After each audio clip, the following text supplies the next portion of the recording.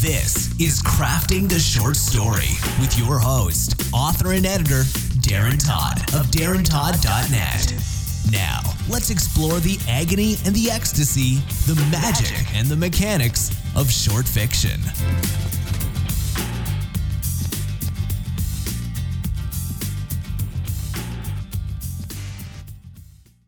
Hello and welcome to episode 15. This week we're going to be talking about simultaneous action, two things happening at once, versus sequential action, one thing happening after another, and how those two are different and handled differently in your writing and what the implications are.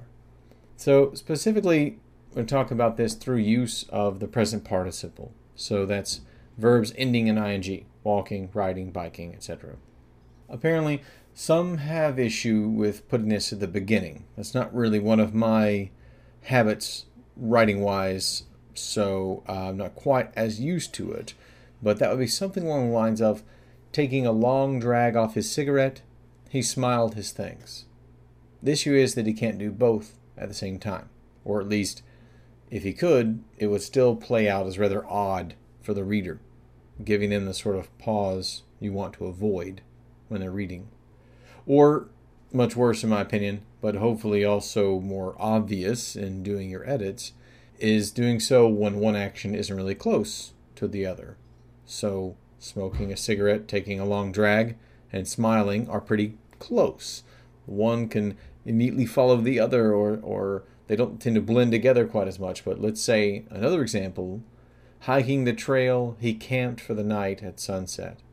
So you can see the issue that present participle hiking, he is doing this thing, and then he camped for the night, he can't do both at the same time. And those are even more separated than smiling and taking a drag on a cigarette. And I believe that this is would for the reader, and perhaps even for the editor, be an issue that would only present itself in the subconscious of the reader. And I think there are several things like that, like small POV shifts. Sol Stein mentioned this very well in his book on writing, talking about how someone might not be able to say, oh, well, what's wrong with this is a double negative or a run-on sentence or any of those things. It doesn't stand out like that. But it still pings the subconscious because the reader is saying, well, I'm not sure why I don't like this sentence.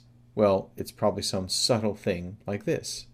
And yet still, for an editor of a mag, let's say, reading it, whether they are immediately alerting on it or not, it's those small snags and those small hiccups and little subconscious pings that say, I don't really like this, even if I'm not entirely sure why, that will, of course, get a work rejected as quickly as anything else, because editor, as I've said before, is looking for a reason to reject your work, especially with short stories, where it's a publication house, a small press house may be getting, a few dozen queries and sample chapters. And yes, there's tons to read, certainly. But you're talking about a publication that publishes short stories, and you could be talking about a couple thousand in a month. So most certainly they're looking for any tiny thing to reject the work. So we've all used present participle to attach a clause at the end of the sentence. He smiled his thanks, taking a long drag off his cigarette. My work is rife with these. They're all over the place. But as I've discovered, and this is probably, I have seen this be alerted on much more by editors just in the last couple of years, that this is technically incorrect. Present participle implies that simultaneous action, not the subsequent action. He smiled, then he took a drag. It does not mean that. Nope. For that, you need a new methodology, and what seems to be coming about in response to this issue takes place of one and two ways, primarily of what I've seen. The first is just to forego the present participle and keep it in the past. So, for example, that would be, he smiled his thanks and took a long drag off his cigarette. When we read and, it can work both ways. You can think simultaneous, but you can also think sequential, like you're listing off the things the guy is doing. So he did this, and then he did this, and he did this. And you don't have to put and then. You can just put and it is read as sequential. even though it can also mean simultaneous.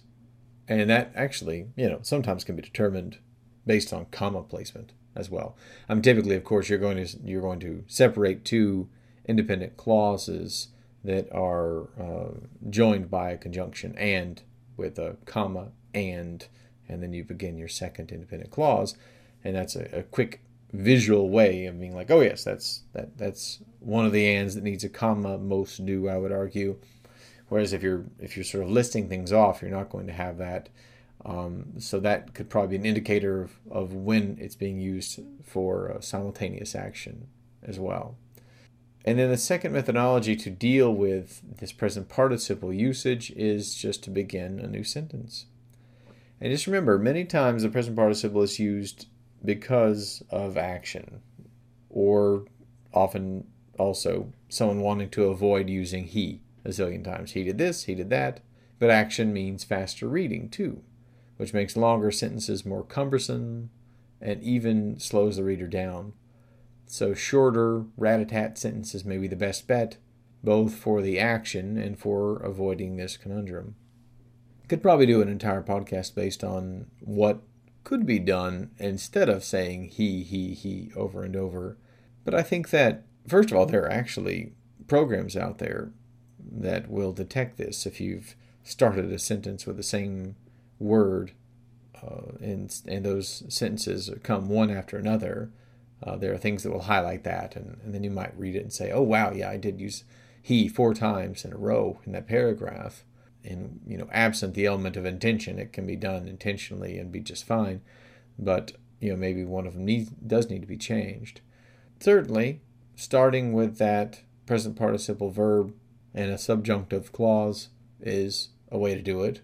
But you just need to be aware that it's going to be taken as a simultaneous action, which doesn't necessarily limit, or it does limit, obviously, but it doesn't mean it can't be used. Taking a long drag off his cigarette, he thought about the laundry list of items he had to accomplish that day. Perfectly fine, because you can take a long drag and think. You can take a long drag and look. A bad response to this, I believe, is using as instead of the participle. This is largely the same. It still implies simultaneous action. He smiled his thanks as he took a long drag off his cigarette. This might avoid some scrutiny from editors whose eyes have grown laser-focused to detect present participle, but it's essentially the same issue, and it also grows tiresome for me even faster than the use of participles. So as with many things in fiction, particularly short fiction, where the sentences do indeed matter much more than a work that is 90,000 words and therefore far more forgiving, it's just a matter of being aware of this and aware that this is, I would not call this the cause célèbre of editors nowadays, but it has become a more noticeable pet peeve in my experience. Showing up on message boards, or some of the freelance editing I do, hearing about that, or seeing that in the list of rules in a style sheet for a particular place, for instance, as well as writing blogs. Several blogs will also talk about this. But I would probably regard this as something that if you just have it in the back of your head while you're writing, you're probably going to be just fine. It's when you are doing your rewriting, when you're doing this close reading, that you need to think about whether this is something that is happening sequentially or simultaneously, and then fix it.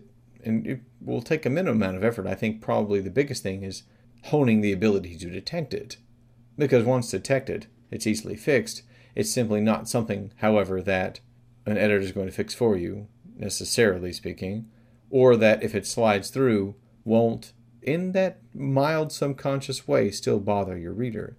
So it is well worth that extra bit of time to understand what part these present participles might be playing in your work, sniffing them out, and making sure that indeed that is what you intended and what belongs there and what works best.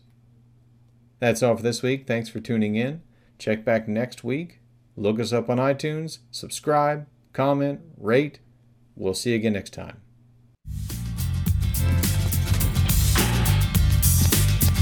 This has been Crafting the Short Story with Darren Todd.